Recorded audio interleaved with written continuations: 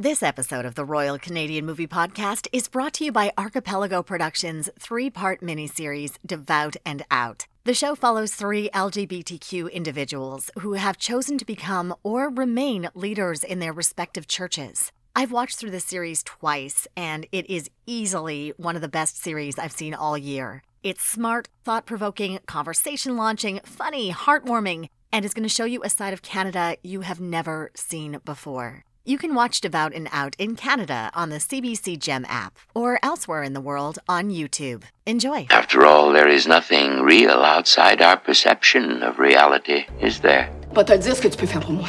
Tu vas voir, c'est pas compliqué. Tu me parles pas. Tu me poses pas de questions. If you wish to avoid prosecution, I would advise that you comply with our language laws. This is the Royal Canadian Movie Podcast.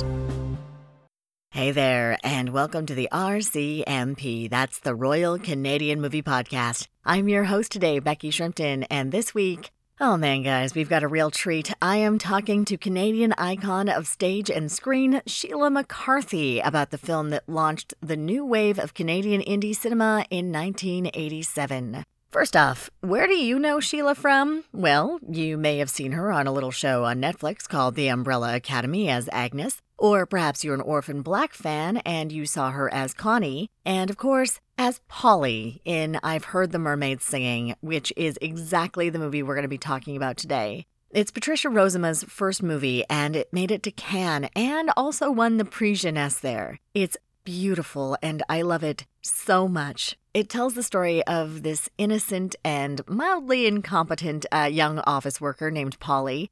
She goes to work for this gorgeous, intellectual French-Canadian art gallery owner. And I don't want to tell you much more than that, but she daydreams. There's these beautiful fantasy sequences. There's a whole bunch in there about the nature of creation and art and not being a pretentious dick. I love it so much. And here's what's even better. You can currently watch this for free on YouTube thanks to Encore Plus. So that's great. One more final thing. I'm still figuring out the best way to record phone calls for the podcast. A lot of people don't like to use Skype. I totally get it. So please bear with me for the difficulties in the sound quality. There's some really great stuff in the interview. It's totally worth your time. Just sort of muddy through where it gets a bit digital. So that having been said, here's my chat with Sheila McCarthy. Can I just start off by asking you to just describe, from your point of view, what do you think I've Heard the Mermaids Singing is about?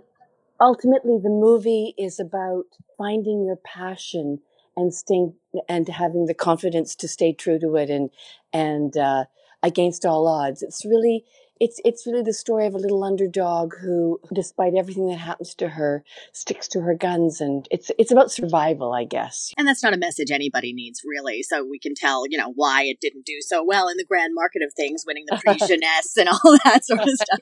Yeah, no, because I think it touched a nerve with people. I think there's something sort of intrinsically Canadian about it too. I think that it was like the little train that could, you know what I mean? It was, just a small little story about one little Polly Vandersma's survival. And I think it's just, it touched people in their very underdog selves. Now, I gotta ask, so there is some debate on if the Cannes standing ovation was 6 minutes long or 10 minutes long. Now, were you there with a stopwatch, and can you clear that up for me? Well, let me see. It was, that's, I'm not exactly sure. I think it was one of those moments that was so unexpected. I don't know the timeline of it because I was in a dreamland, but I loved every second of it. Because, I wasn't 18. Like, I think I was almost 30 when I did that movie, or when it opened at Cannes. And it had, I'd been in the business since I was 5. So it was a long time coming. And it was every little girl, every little actor's dream to be part of it. I really had a ball there. It was, it was an interesting time for me. I was newly pregnant. I was doing Sally Bowles and cabaret at the Stratford Festival, and then this movie exploded. So there was a huge triumvirate of events going on in my life that all happened at once. So I was allowed from Stratford to only go to the Cannes Film Festival for about 36 hours. But I remember every second of it. Oh my gosh. What was the best thing you did or saw or experienced while you were there? Walking out onto the Croisette when the movie was over and seeing hundreds and hundreds of people screaming, Polly, Polly, Polly. That was, that was just a moment. It was pretty incredible. So unexpected. It was just, we didn't realize what we had, really. Yeah, I've watched interviews with Patricia Rozema talking about how she pushed herself down consistently as she was making this, being like, it's not going to go anywhere. No one's ever going to see it. We just have to make the movie. Just make it. Just put your head down and make it. And I feel that's like 90% of the Canadian film industry. That's right. And, it was 18 days, mostly night shoots. I had done very little on camera, mostly a theater brat. So I was so tired, and I thought, oh, this is just insane. I just want to go to sleep. I thought, oh, who's going to watch somebody in a flannel nightie eating a can of peas? Like, I honestly thought no one will ever see this. But, that was so long ago, but I often think about that time. I think because we didn't know what it was, there was a certain freedom in the shooting of it, which I've always tried to hang on to when I'm working, just to say, just keep it a secret, Well, that having been said, this film is credited for launching the impact of the Canadian New Wave, right? So you had people who were coming out of this, like Don McKellar, Bruce McDonald, Ron Mann, Jeremy Podeswa, Peter Mettler, Adam McGoyan. Like, this was like the big, like, boom, we now make movies in Canada. Then, of course, Mike Harris came along and cut everything, and Lily's was the last movie that was funded. Right. And also the Americans moved in after that. You know what I mean? There was this, I remember at the Genie Awards that year, there was Nzula Nui and Mermaids. And it was like, oh, this is like such a vanguard of Canadian film. And here we go. And yeah. And then it all just went away. But in that time, what was the feeling? Like, what was it like to work in film and be around that kind of energy? Was there like a sense of promise? Could you feel the momentum going after Mermaids? And what were your own personal expectations? Oh, well, I just thought I was going to be a big, huge movie star, the next Meryl Streep that walked the face of the earth. And it opened so many doors for me. And I was so, on this ride for a couple of years that was just extraordinary. But I remember it opened the film festival. It was Canada proud. I mean, it wasn't part of the Canadian opening of the film festival. It opened TIFF, which Festival of Festivals. And there was such pride in that movie.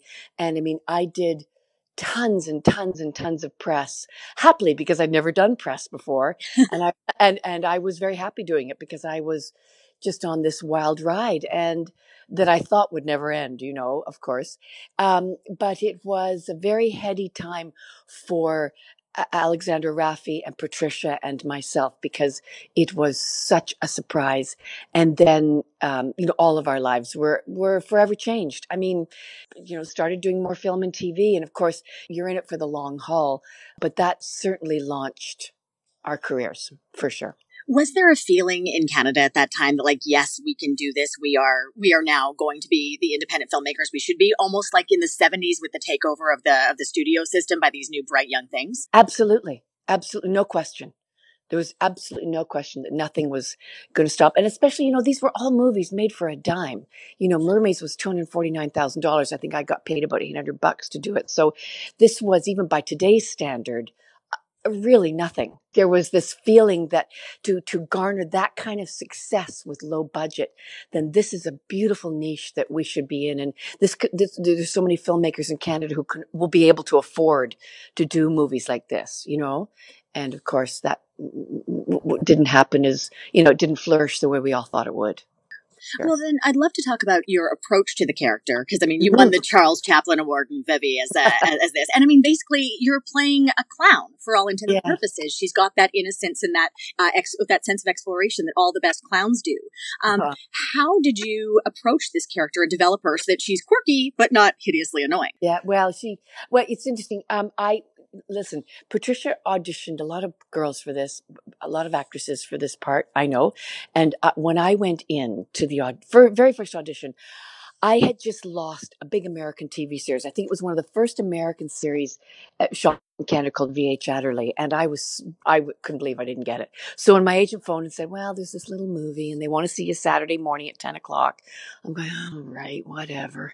I dragged my head and I looked at the sides, and it was the pages of monologues, all the stuff that Polly did to camera. I thought, oh God, that's so much, much to say. So I went in and, there was something about that role that fit me like a glove. And it's hard to explain, but someone said to me once, it's almost like Patricia wrote your clown, Sheila. And I said, well, I didn't really know I had a clown, but anyway. And then I was called back for another audition and then another audition. And I think by the end of the third or the fourth, I knew it inside out. I knew every word. And I remember saying to Patricia Rozema in the room, you have to give me this part. No one can play this part. And she did. And I don't think that's ever happened to me since. But there's just, it's sort of, it's an ephemeral thing. Like there's just certain parts that suit some part of my being. And it's hard to explain, but there was just a certain, I was the second daughter. I was always the sort of plain Jane one. I was I was never the pretty girl. I was never that. So I think I could tap into a lot of that stuff, is that half, the population could tap into. But, I was, been raised as a dancer, but I was always really a plain Jane and the quirky, funny girl, the best friend to the cute one. So that's very much Polly. And she gets to be the hero, and it's about the celebration of the people who, may not be outwardly that big and brash and That's saying right. words that we all want to be able to say in casual conversation. But Right. but it's that charm, right? Yep. Yeah, exactly. And I think that is, she's not a confrontational person. She's not it was very much, there was a lot about myself. There was a lot, funny enough, about my mother that reminded me of Polly and just sort of but I've always said, like, as an actor, if you don't have problems with a part, don't get in your own way. And I had no problem playing Polly. I never thought much about it. I was just there. That Polly was just kind of there. And it's not always that way. There's, certain techniques you use to get to other places with acting. But somehow with Polly, it felt quite, for lack of a better word, it felt kind of organic and natural. This episode of the Royal Canadian Movie Podcast is brought to you by Archipelago Productions. For over 15 years, the team at Archipelago have been making groundbreaking and award-winning films, television, and corporate video for brands like Google, Netflix, Etsy, Time Magazine, and the University of Toronto. Visit archipelagoproductions.ca to find out how they can help you elevate and execute your next video project. There's something I love so much about this film, and that the balance of the character and the tone it's idiosyncratic and very odd, but it all works. And I mean, how did someone like Paul Vandersma or even Anne-Marie MacDonald sort of find their tone to play off you? It could be so off-putting if it wasn't all within the same world. Well, I think for Paul, she'd never acted in English before. That was an incredible hurdle for her. I mean, I just adored her. She was so beautiful and so French and so like gorgeous. Like, I just loved her with the big shoulders and the jewelry and all that stuff from the 80s. It was hilarious to look at now. But, she was, I remember her saying, I want your part. My part is no fun. And I think she was quite almost serious about it. She was very, but she was beautiful. And Anne-Marie just, she was, again, just this beautiful sprite in the movie. And, everybody was on board. Patricia led the way. And we were all just really, like, again, I looked at those two women and I thought, oh, they're so beautiful. Those girls are so beautiful. And I have never felt like that. So I always thought I wouldn't ever be on camera with, sort of a weak chin and freckles. I thought, oh, no, there's no way so I was always just going, oh my God, they look so gorgeous. Like Anne-Marie in her leather. And I thought, oh, and the eyeliner. And I mean, that's where I was watching from, going, wow, she's really pretty. So, we've all got our stuff, I guess. Exactly. But in that, there's just such an incredible exploration of the nature of relationships and love, because you're dealing with a sexual, romantic, lesbian relationship, but you're also dealing with a platonic affectation and a relationship between two women, one-sided, but still, Polly does fall in love with that character. And I mean, you don't see that on television or film. Even now, we're not discussing relationships in that level of complexity. Isn't that like, I think I've talked about that a lot, because it is extraordinary to me that 32 years ago, this movie was made, and it was not about being gay. It was so far removed, so inadvertent. And I remember when I first read the script, I thought, oh my God, I'm doing a lesbian movie. What will my mother say? What will her bridge club say? And then when I got to the end of the movie, I went, oh, I don't even get to kiss her. And I remember thinking, when I shot it, there were a lot of, there was sort of a coterie of gay women around, and not a single one came on to me. And I thought, what's the matter with me? But that's a sidebar. What I really want to talk about is the fact that Patricia wrote something that was so far advanced for the time now, this politically correct time, she very succinctly wrote about a love story and the fact that it was two women. And then again, the platonic thing for Polly and the curator was that it was an adoration. It was how one feels about their grade 2 teacher. It was how it didn't matter that it wasn't sexual. It was much bigger than that. And how extraordinary that is one of the key elements that is the most successful thing about that movie, is that it was beyond a gay film. You know what I mean? It just, and I so admire Patricia for that. It's great. And there's something often masturbatory about the way Hollywood sort of approaches their own internal films. Like, you look at movies like La La Land, and I mean, it wins all the awards, and you're like, I just want to throw up, and the outside world doesn't really care. But there's something about this one, because it is dealing with art creation and making things, but it's about the need for outside validation. And I'm going to make things, and I'm going to think they're beautiful. And the minute I show it to someone else, and I love this person and I respect this person, and they have the power to just crush my dreams in just a single phrase. And that's something that, I mean, it relates to everything. So even though we're talking about art and we're talking about creation in that way, it's so universal. And I think that's really what's resonant. Absolutely. I mean, I think the Polly being so diminished in the movie by showing her art. I mean, it is always that thing of, I write, and I never want anybody to read it, because I just think I don't want my baby to be judged. And that's very, very much, at the core of one of the key values of that movie is what do we do when we are diminished? Do we give up? When we are rejected, or do we dust ourselves off and keep going? And, God, in my business, I always tell kids that I teach and coach, or, college kids, I say, if you can think of anything else to do, do it, because this business is not for the weak of heart. And that, you're right. Polly is the hero of that movie. And I guess that's what, anybody in their lives would hope to have at least once, to be validated. So did you take anything further into your career from the character of Polly? Like, do you take little pieces and lessons from each of your characters as you move on? Oh, I think so. I mean, it was funny, when I was doing the Umbrella Academy last year, I thought, oh my God, I got this part because and I hadn't played very much like Polly for a long, long time. And I thought the little role of the little donut whore, Agnes, 30 years later, at 63, it's like I got the part because it's tapping into the heart of Polly again. And it was so funny to play this part and go, I know who this is.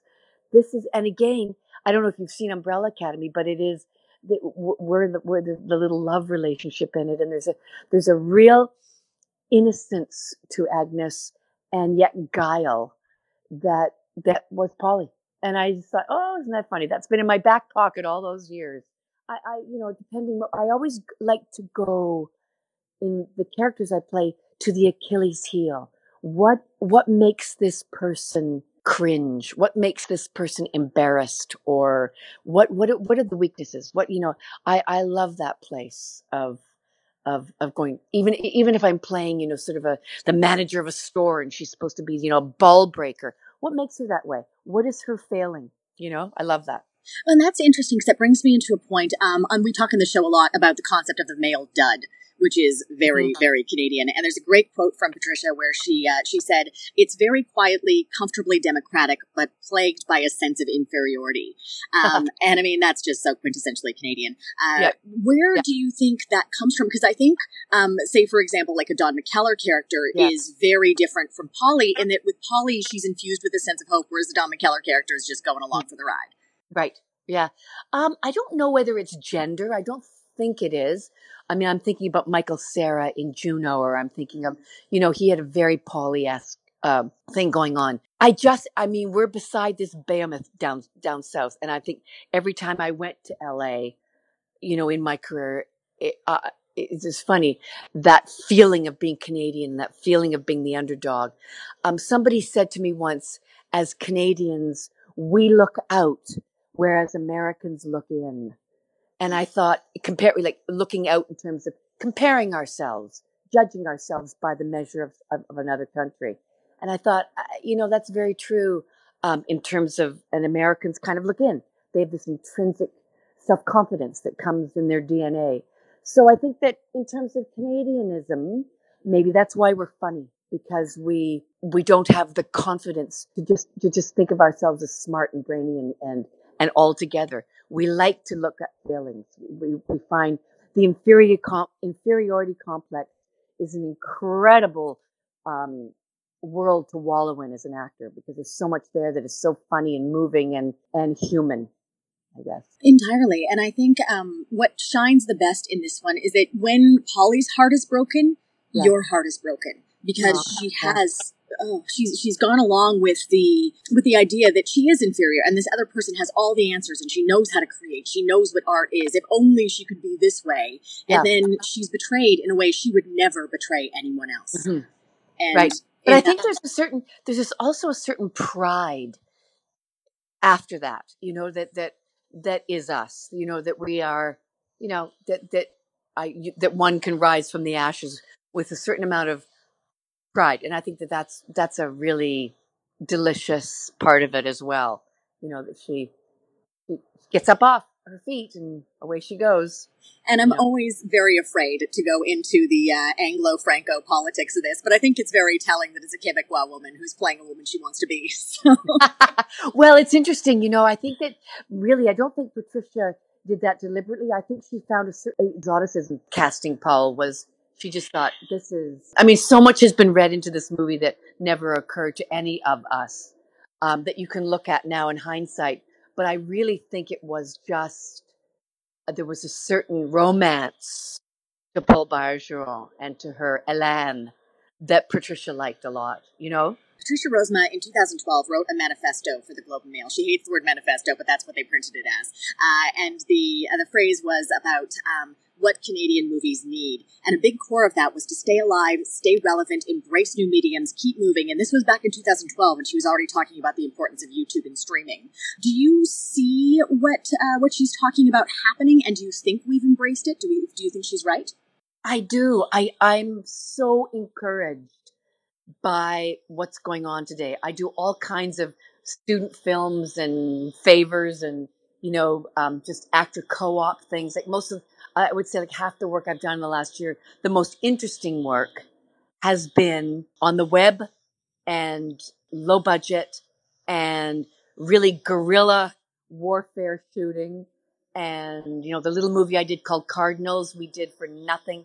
I think there's an incredible reemergence of the Canadian voice that's going on right now, that by, kids, 20s, 30s. And I'm incredibly encouraged by it. I love it. Yeah. And do you have any last thoughts or memories of being on set? Honestly, I remember just wanting to go to sleep. And I remember when I finished shooting, my father, who was a photographer slash doctor, said, "Oh, Pat, I know you're very tired, but I just want to take a few photos of you." I said, "Oh, Dad, I've been up for 18 days. He said, "Let me just take," and the shot that he took is the one that's on the poster that went around the world. And that is my father's work. I just love that. And I would hope for every young actor, they have a Mermaids in their life that comes along. I didn't know it at the time, but I sure do now that it changed the course of my life.